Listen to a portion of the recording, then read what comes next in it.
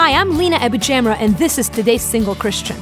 I'm Lebanese, which simply means that I bring even more baggage to the love, dating, and marriage narrative than the normal. In Lebanon, where I grew up, community is a huge part of life. If you sneeze, your great aunt twice removed calls from the next town over to give you her latest remedy for a cold. And if you're still single after age 30, oh boy, you can only imagine the consternation I feel whenever I run into anyone remotely Lebanese. Truth is that most single Christians carry a certain amount of what will they think about my life baggage. Here's what I'm learning as I grow in my walk with the Lord. The fear of man brings a snare, but whoever trusts in the Lord is safe. And when it comes to your life and mine, God is most pleased when we do what He says. So whether you're Lebanese, Mexican, or American, look up. You're God's child first and you are loved. For more information, go to todaysinglechristian.com.